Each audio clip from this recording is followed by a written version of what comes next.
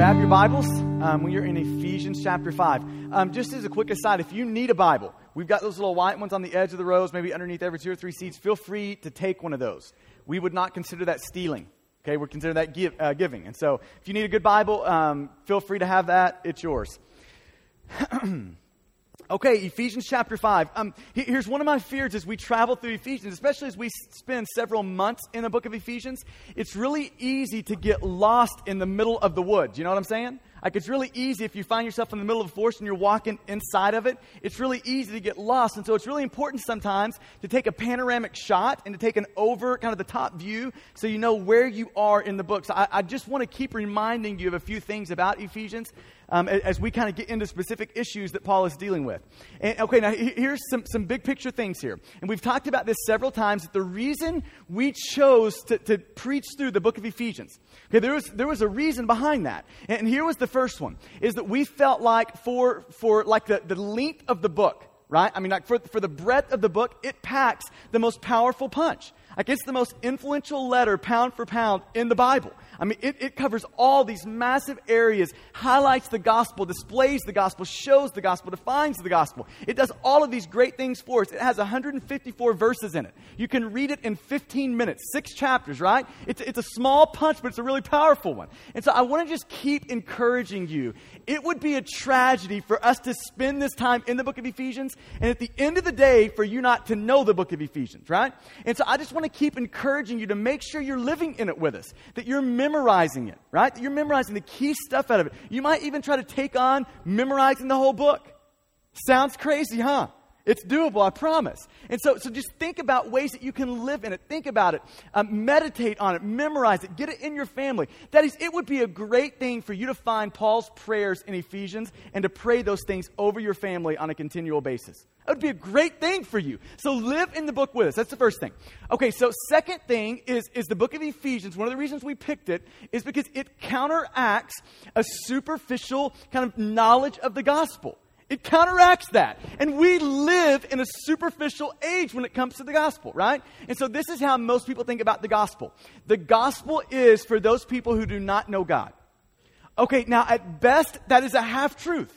Okay, it is true that the gospel is for people that don't know God, but the gospel is also for those that know God.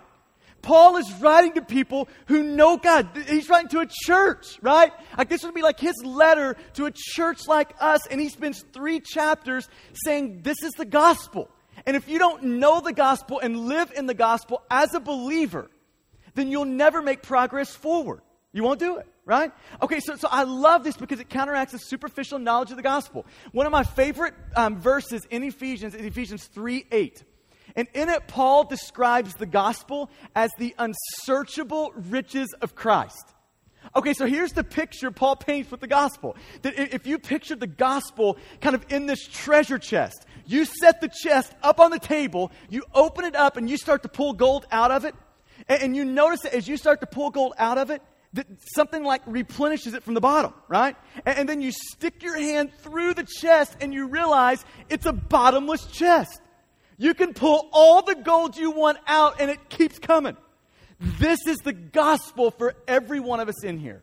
For every believer, it is the unsearchable riches of Christ. It is not just how we enter the kingdom of God, it's how we make progress in it. It's not just for our salvation, but our continual transformation.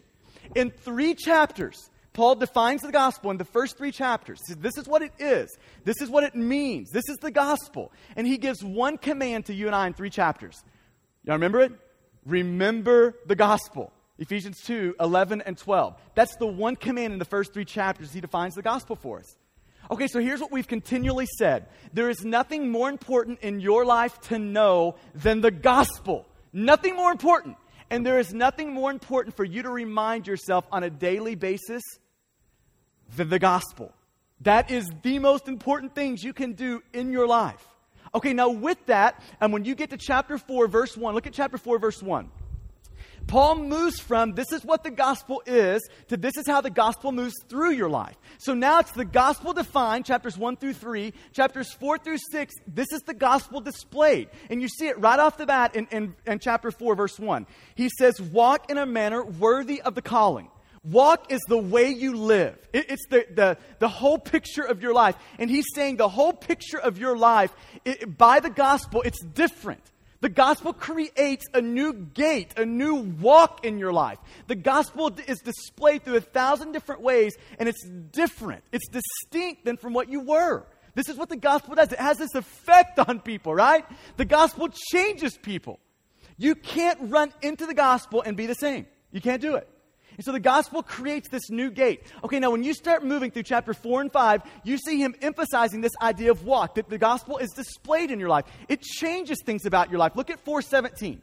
See 4:17? He's going to say it again. You don't walk like the Gentiles do. You got to be different than the Gentiles, right? And then he gives 4 contrasting images of what it means, all these contrasting images of what it means to walk worthy of the gospel.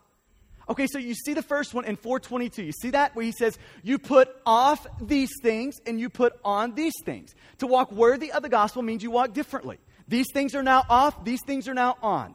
This is the gospel life, right? Okay, you keep coming down to Ephesians 5, verse 8. And he's going to say, okay, so this is what it means to walk in a manner worthy of the gospel. You walk as light. You were darkness, now you're light, so walk as light. Walk in the gospel. Okay, you keep coming down to verse 15, and he says, okay, now this is what a gospel gate, a gospel walk looks like. When you walk in the gospel, you're not a fool anymore. You walk wisely. This contrasting image of fools to wisdom. He says, when you walk in the gospel, this is what a walk worthy of the gospel looks like. You walk in wisdom. Wise people know that they've got a limited time on this planet, and they take advantage of it. They know what the will of the Lord is, and they do it, right? This is wisdom. Okay, we talked about those last week. Okay, now he gets into verse 15. This is the last contrasting image he's going to use for us, and it's by far the strangest, right? And I say this all the time to us, but Christians have no idea how weird Christians are. We're weird, right? I mean, you believe in a virgin birth. That's weird, right? You believe a guy rose from the dead, lives in that's weird, right? Okay, so this is going to fit right in line with this. Look at what it says in verse 18. Verse 18 goes like this, and do not get drunk with wine, for that is debauchery, but be filled with the Spirit. Be filled with the Spirit. Okay, so we're going to have to do some work here. Here's what he's saying. He's saying when you walk worthy of the calling to which you've been called, when you're walking in the gospel, you're going to be walking in the Spirit. That's what he's saying here. Okay, now we've got to do all sorts of work here because there is all sorts of confusion around this issue, right? And if you've been in church world for you know that people are divided over that. I mean, it's all sorts of controversy on these sorts of things. So let me start off with just some basic doctrine to kind of catch us up here, right? So we're going to start with some simple but really profound stuff right here. It starts with the Trinity, God. God, okay? He exists in 3 persons, distinct. Father, Son, Holy Spirit. The Holy Spirit's one of them, right? He's in there. Okay, so you've got 3 distinct persons. Father, Son, Holy Spirit. They're distinct. They're personal. They have a will. They act. They do. Okay, so they're distinct persons. Okay, now here's the next statement that describes the Trinity, that describes God. Each one of those distinct persons are fully God. So 3 persons, Father, Son, Holy Spirit. The Bible says every one of those 3 persons are God, fully God. God the Father's God, God the Son's God, and God the Spirit's God. All 3 distinct, yet each one is God. Now here's the clincher, right? How do you explain this? But there's one God. You say, why do you believe all that? Because the Bible teaches all that. That's why I believe it, right? That there's 3 distinct persons, each one fully God, and there's one God. Okay, so here's what I want to get at you, though, is that means the Holy Spirit is God, right? I mean, we've got the Holy Spirit as a part of the Trinity. Now, for most of us, he is either an abused part of the Trinity or a neglected part of the Trinity. These are the ranges that most people live in when it comes to the Spirit, right? Okay, so let's kind of drill down into this. When you think of the abuse and the neglect, most people, we'll take the abuse side first.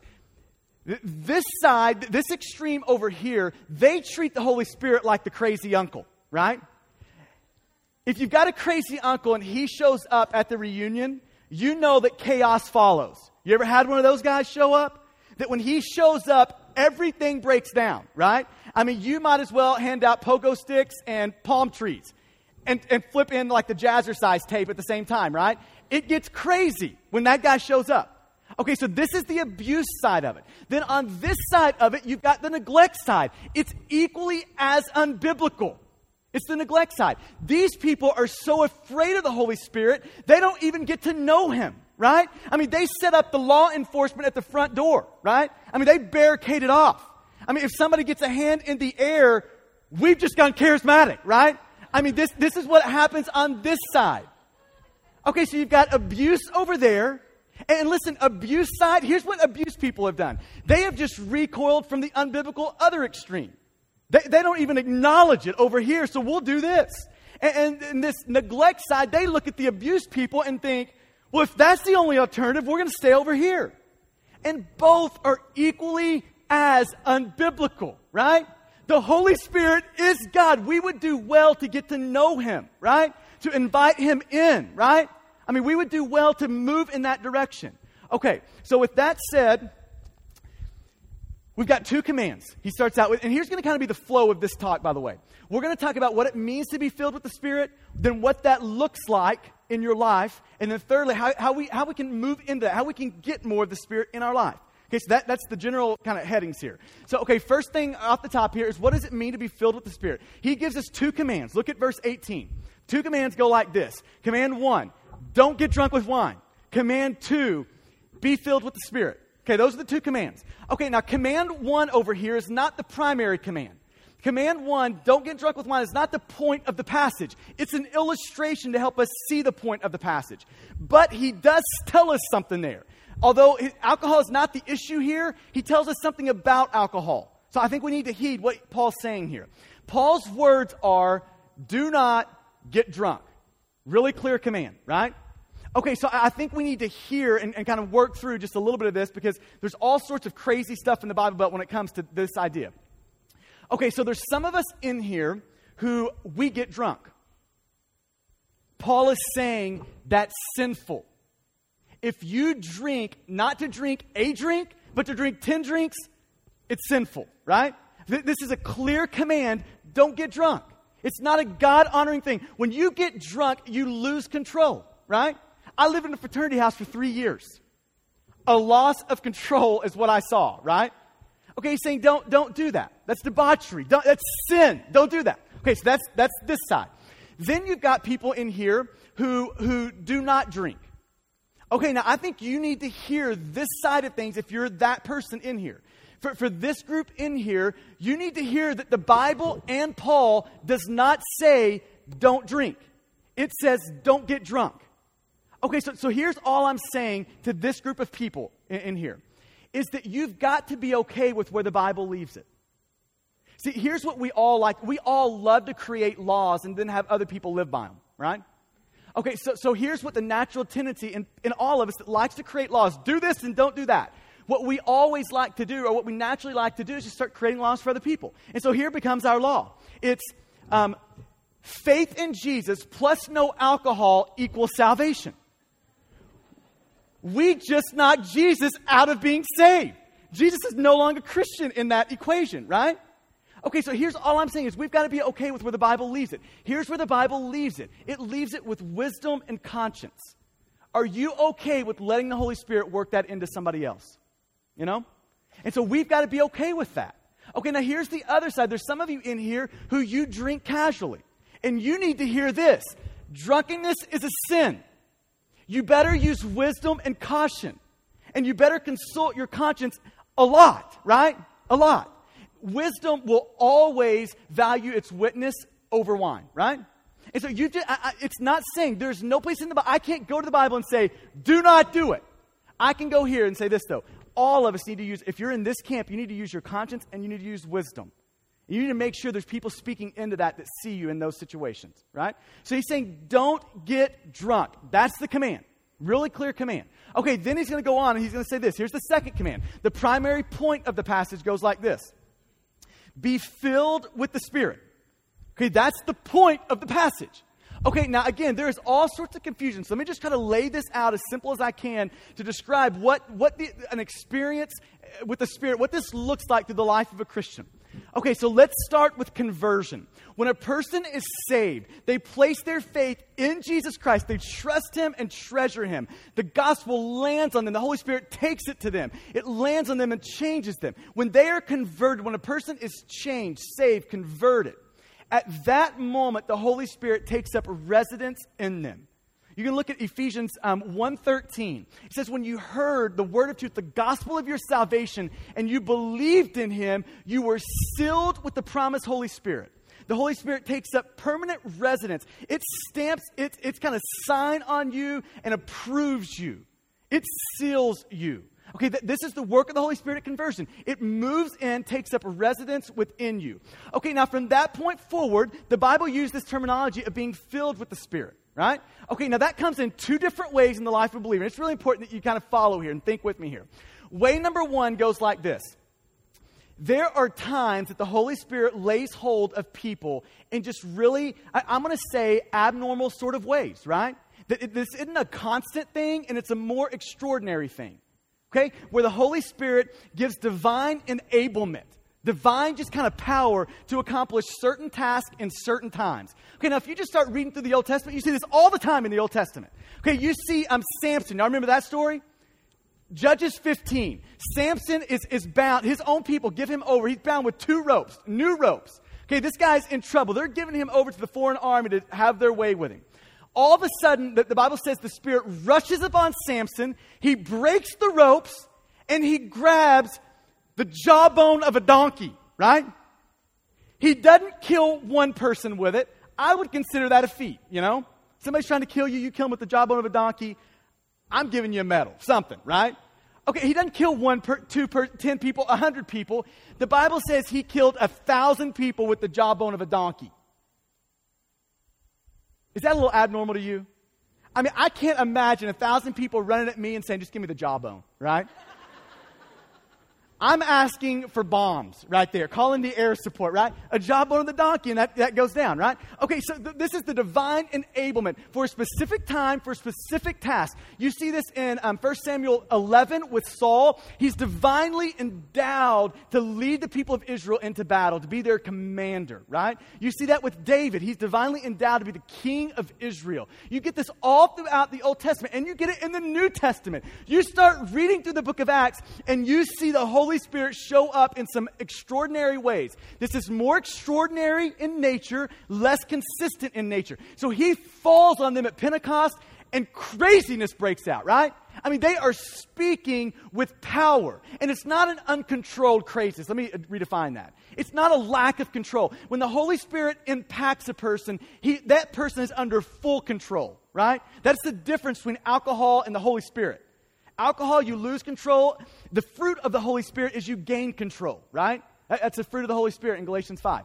Okay, so you get this in Acts where people are divinely endowed for specific tasks, for specific times. Divinely endowed to suffer boldly, to speak boldly, to serve effectively. You get the specific enablement of the Spirit to do these things in them. Okay, so you see this all throughout the book of Acts. Acts 2, you see it where the Holy Spirit falls, they speak boldly. In Acts 6, one of my favorite couple of chapters in the Bible, you've got Stephen. It says he's full of grace and power in Acts 6. And then he's doing all these wonders and signs, it says. And then he's speaking boldly. Like they can't refute what he's saying. And then all of a sudden they drag him out to the side of town and they stone him to death. You remember that? So he's divinely empowered for service. He's speaking, doing signs and wonders. And then divinely enabled for suffering. Into that story, he gets stoned to death on the outskirts of town. You remember his last words? God forgive them. Isn't that something?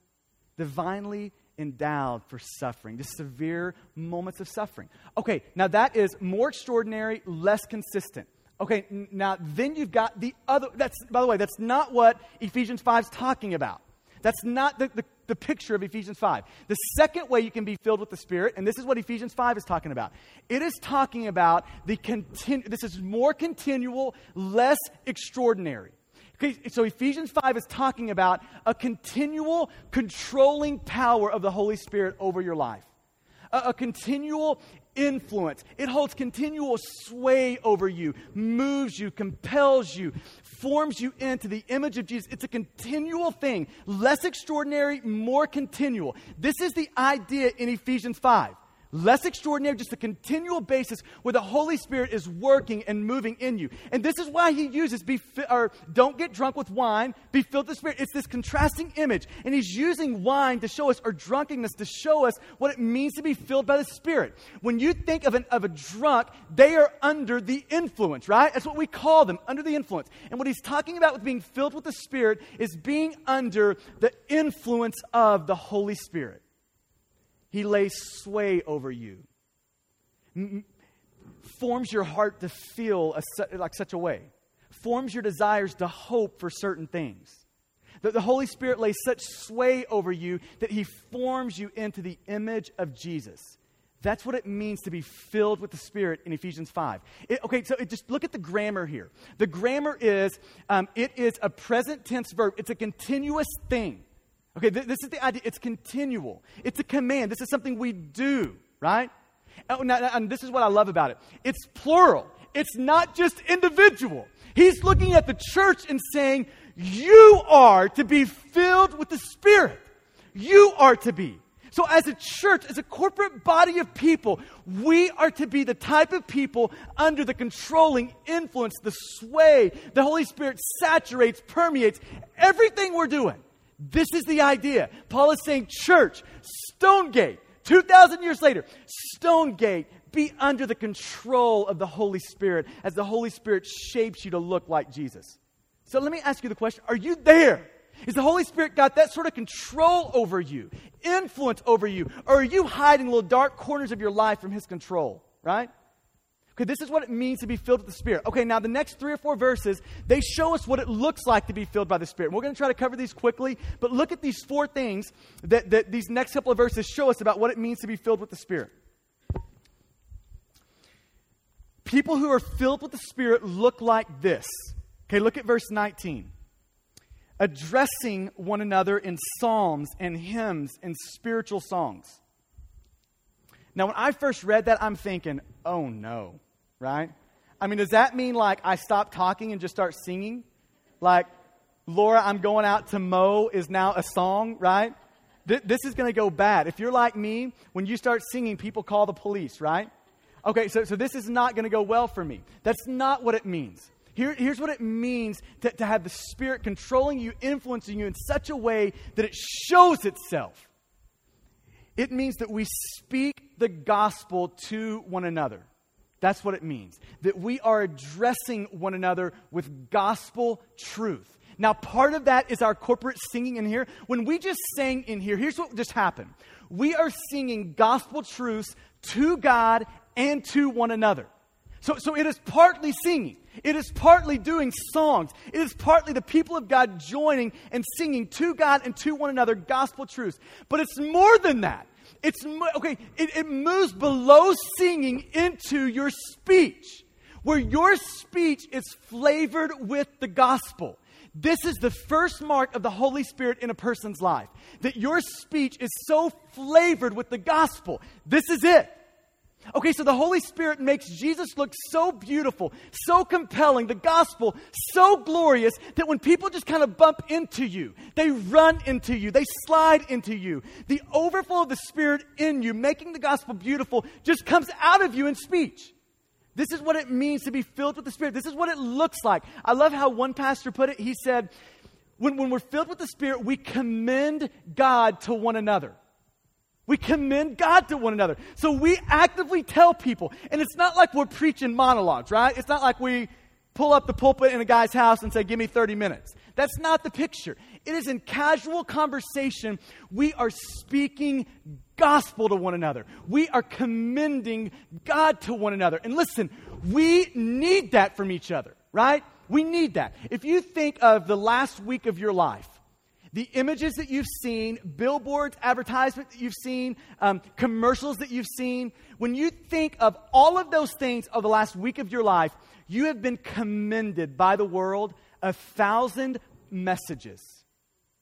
You have been promised by the world 1,000 things that it's saying, this will satisfy you. This will make you happy, right?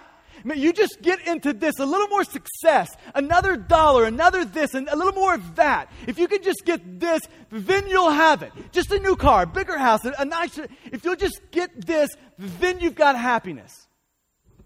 We're all committed. And you know what? We believe that to some degree. And so we need the people of God to remind us that God is everything.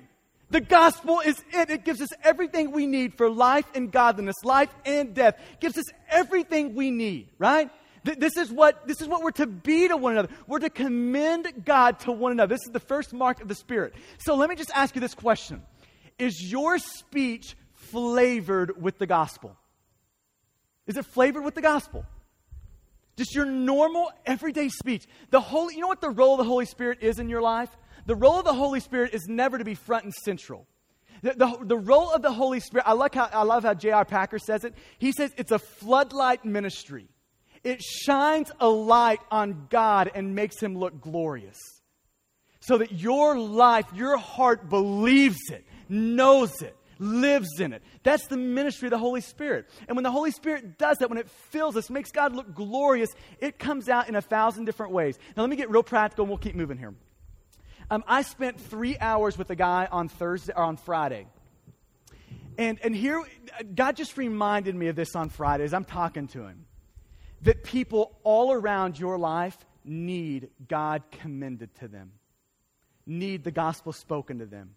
I'm telling you, this was a broken man with circumstances and situations in his life. And for 3 hours, I don't have to say a lot. I mean, there's so much just there was sitting, right? But in a 3-hour span, just getting to affirm that God is sovereign, that He is faithful to you, that He is good. You don't have to look other places, even if other people do.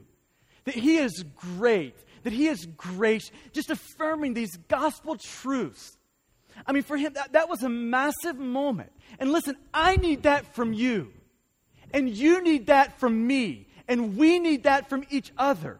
People just reminding us of God is great. All these gospel truths that through the gospel God promises us. We've got to be people who remind each other of that. This is the mark of the Holy Spirit on your life. Okay, let's keep reading here. He goes on to say, addressing one another in psalms and hymns and spiritual songs. Then he says this, singing and making melody to the Lord with your heart. Okay, so here's the idea. First thing is when you've got the Holy Spirit, you commend God to one. You speak the gospel. Second thing goes like this. You become a good worshiper of God. You become a good worshiper, right? Our life becomes worship. Okay, now follow this. It is life and lips, both of them. Let's take lips first. There is an obvious undertow of music in here, right? I mean, for even those of us who are very unskilled with the music, we can see by reading this passage, obvious undertow of music. Singing, making melody. That's what you call music, right? Okay, so we are in on the music side of this. So part of worshiping is music. It is singing, right? It is expressing to God from your heart worship, right? In song.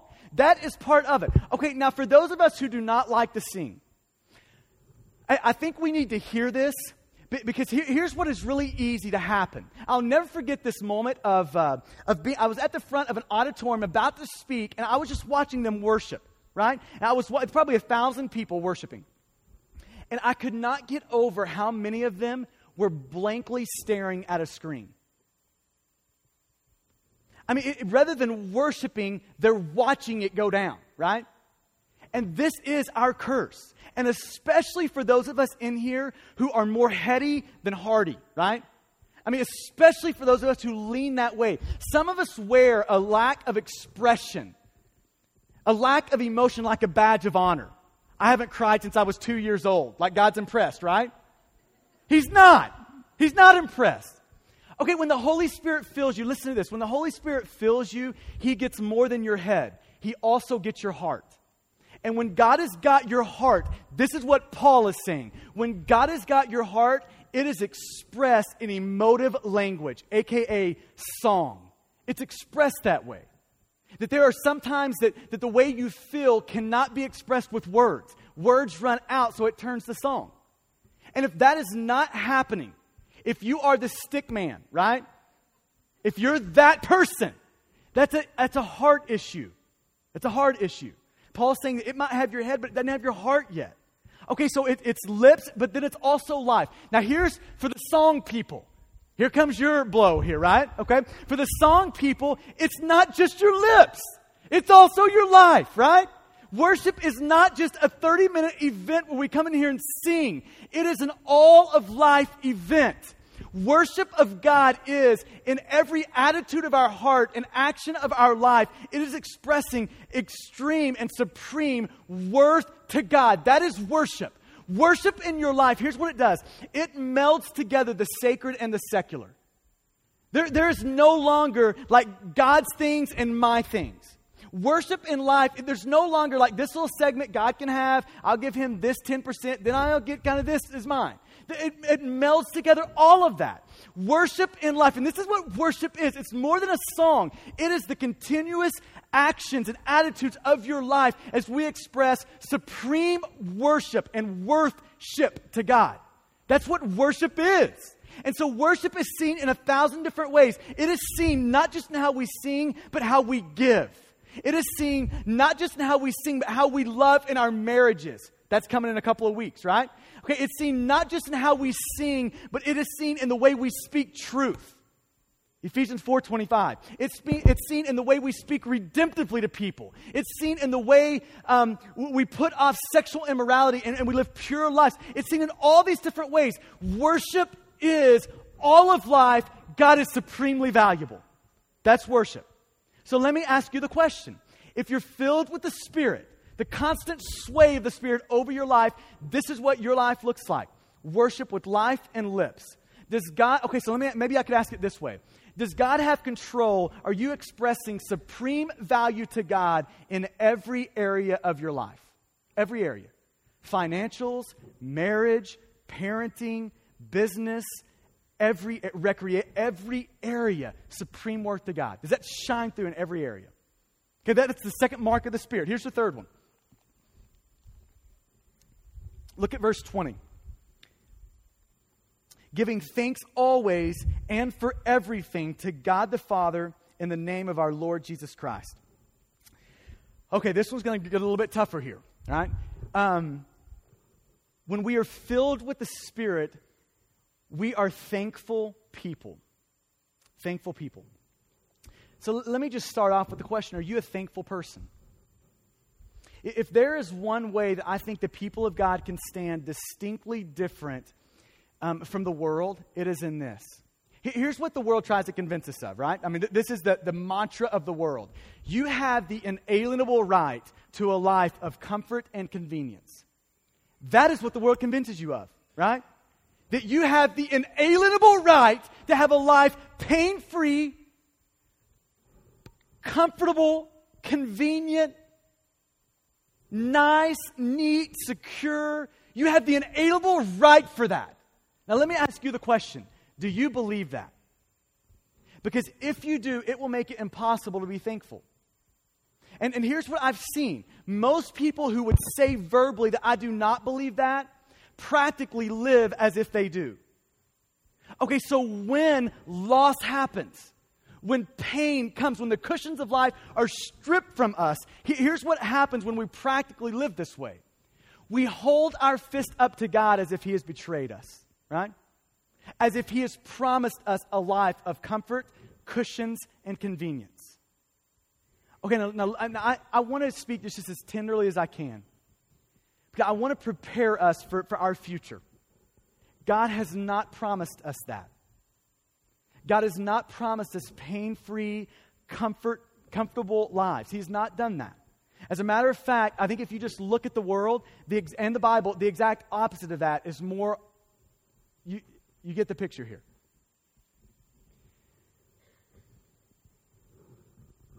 Now look at what he says here in this verse. He says, always and for everything. Now, Paul is not saying that you have to sit around thanking God for evil. That's not what he's saying.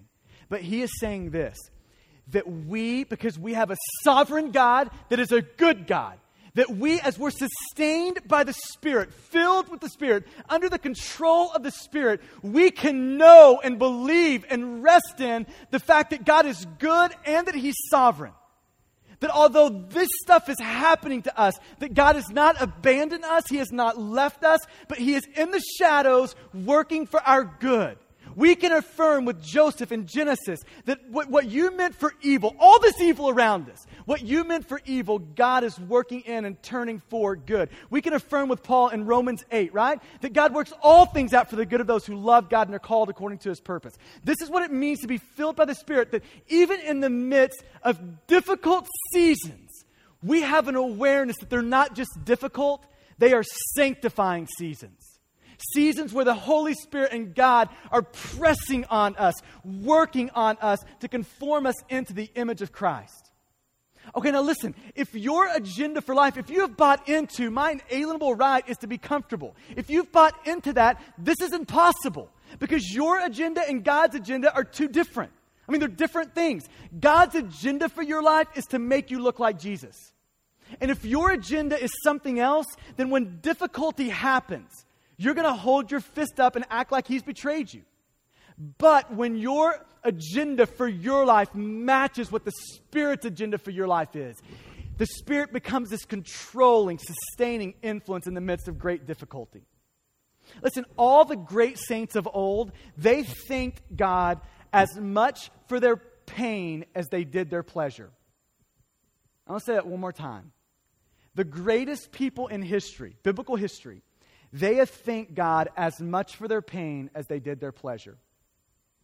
Charles Spurgeon, I've got a couple of quotes here. Charles Spurgeon, he said this. He had a ton of physical ailments, and he said this about them. Health is a gift from God, but sickness is a gift greater still. What would make a guy say that? I mean, maybe it's this idea that he knows that every sickness is a sanctifying sickness to make us more like Jesus. And so maybe he knew that when he was comfortable, he would never pray desperately like he did when he was sick, right? Maurice Roberts, a pastor in Scotland, he says this about suffering and afflictions. He says, God-sent afflictions have a health-giving effect on the soul because they are the medicine used to purge the soul of self-centeredness and to purge the soul of the world's vanities. Isn't that true? That God uses difficult seasons, these sanctifying seasons to purge us of self-centeredness. I don't know how many of you are familiar with Joni Eareckson Tada. She's, I think, 60 now, right at 60. And when she was 17, she dove into a lake. It was shallow. She broke her neck and instantly was paralyzed from the neck down. 17 years old. Now, she said this about being paralyzed. I look back at that particular day and I see it as a gift from God because I know that one day, and this is the sanctifying season right here. This is what the Spirit does. It sustains us in the middle of this. She says, because I know that one day I will enjoy a new body in a new world. Those are gospel promises. And I will have new legs and one day I'll dance with God. But what God has done in the meantime is prepare me for that day by helping me see Him in ways that I would have never seen Him apart from being paralyzed. A sanctifying season, right? And see, if our agenda is different from God's, then we'll shake our fist at Him.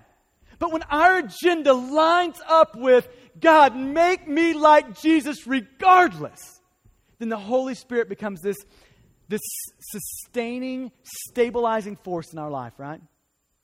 Where we can be thankful in the midst of pain and pleasure, knowing that God's at work in both of those for our good and His glory. Okay, last look at the Holy Spirit here, and then we'll wrap it up. Verse 21, submitting to one another out of reverence for Christ. People who are filled with the Holy Spirit, they are humbly serving those around them. People filled with the Spirit. This is what they do. This is what it looks like. They humbly serve those around them. So let me just ask you the question. Would your life be characterized by humble service? If we're filled with, if the Spirit is controlling us, prompting us, nudging us, and we're obeying, it will be. Is your life characterized by humble service? Christians should be the most service-oriented, willing to be inconvenienced people on the planet, right? Because we know this, 1 John 3:16, that He died for us. 1 John 3:16, and because that, we know this love, He died for us, and because of that, we can lay our life down for other people. We can humbly give our life away to other people. This is what it means to be filled with the Spirit, that we are living in such a way that we are giving life to everyone around us. That we are living in such a way that our ethic, our kind of pattern of life is not take, but the pattern of our life is give. Humbly serving. Teenagers, does this characterize your life in your home? Humble service. Daddies, does this characterize you? Is this what you look like? Humble service. Wives, this is what the Holy Spirit looks like in you as it has sway and control and permeates and saturates your life and heart. It looks like it comes out in humble service. Okay, now we'll answer the last question in just a minute or two here and be done. Last question is, how do we gain more of that? We would all say we want those things, right? I mean, we want to be people who commend God to one another, proclaim the gospel to one another. We want to be people who are thankful. We want those. How do we get them? Okay, here's the problem, is you can't directly do it. That's encouraging, isn't it, right? Okay, be filled with the Spirit. It's a passive verb. Take you back to grammar here. That means that somebody else is the active agent. We are the recipients of it. So to be filled with the Spirit, we are dependent upon God to do that. Okay, so the question becomes, how do we do that? How do we position ourselves to be able to be filled with the Spirit? This consistent and continual sway of the Spirit over our life. I want to give you two thoughts, and we'll kind of close it with this. The way you get more of the Spirit in your life is just through the normal duties and disciplines of being a Christian. Primarily the intake of the Word of God in your life. Flip over to Colossians, 2 books over, Colossians 3. The way you get more of the Spirit is through the normal disciplines, through reading the Word, knowing the Word. If you don't know the Word, you're not going to have much of the Spirit. Colossians and Ephesians are like brothers in the Bible, right? Okay, so there's overlap. A lot of them, if you just start reading Colossians and Ephesians, you'll see direct similarities. Like Paul's like working from the same manuscript here, right? Okay, now Colossians 3:16 is the equivalent to Ephesians 5, this 18, 19, 20, right in through here. It's the same passage in different books. Okay? Here's what it says in Colossians. Now notice that in Ephesians it says, be filled with the Spirit. This is the command.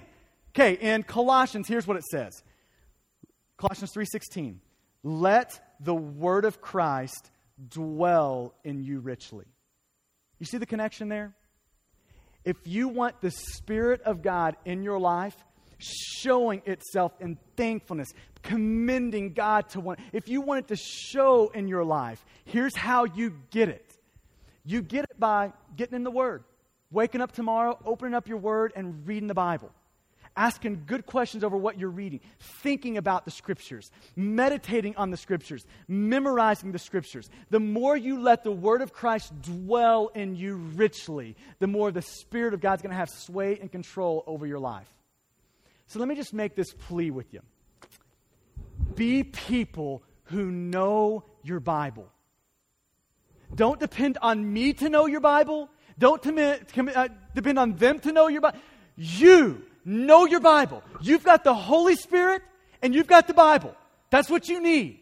Know your Word. It's in the daily disciplines, the daily duties of being a Christian. This is how you get more of the Spirit. The more of the Word you have, the more the Spirit you have. So know your Bible, right?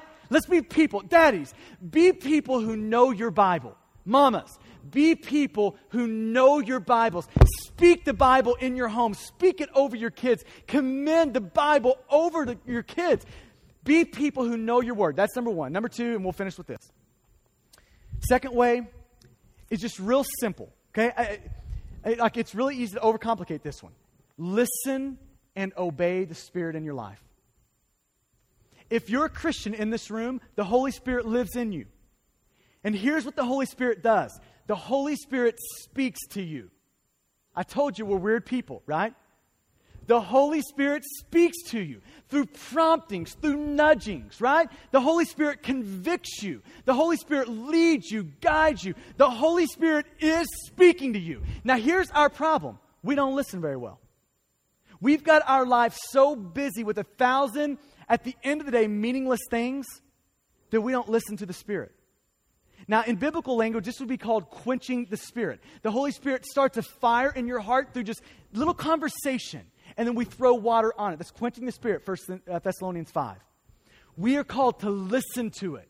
And so when the Holy Spirit speaks, call that person, right? I mean, when the Holy Spirit speaks, pray for them. Text them. Email them. Send them a note to encourage them.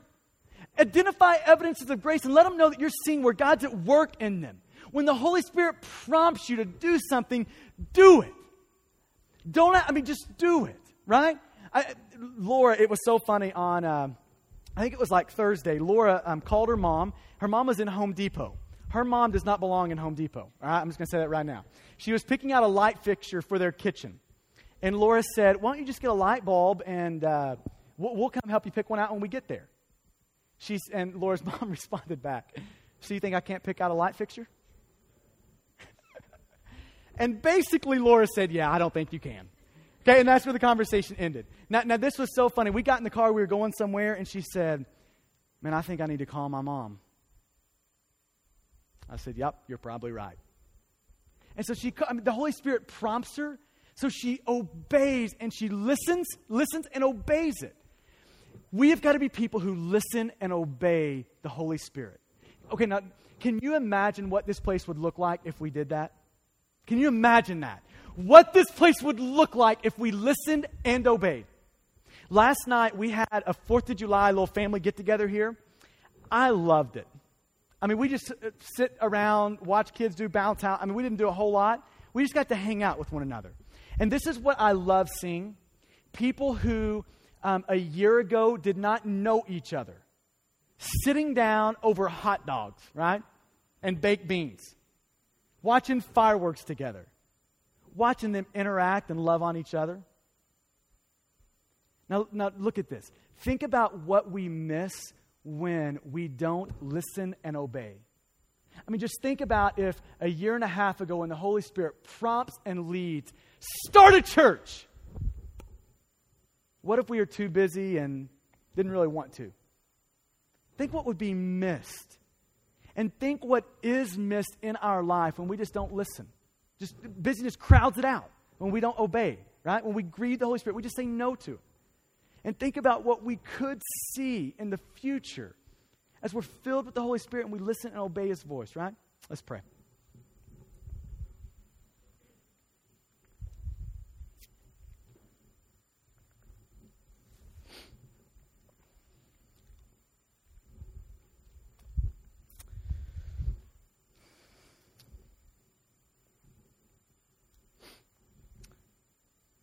So let me just ask you the question this morning. How's the Holy Spirit working in you? I mean, in just daily life, what's the Holy Spirit saying to you? Now listen, if the Holy Spirit is not speaking, I mean, there are seasons that are dry in life, no question. But chances are, if you're not hearing the voice of God in your life, it's because you're just crowded it out. There's just the white static, the noise in your life is too loud. So what's the Holy Spirit saying to you?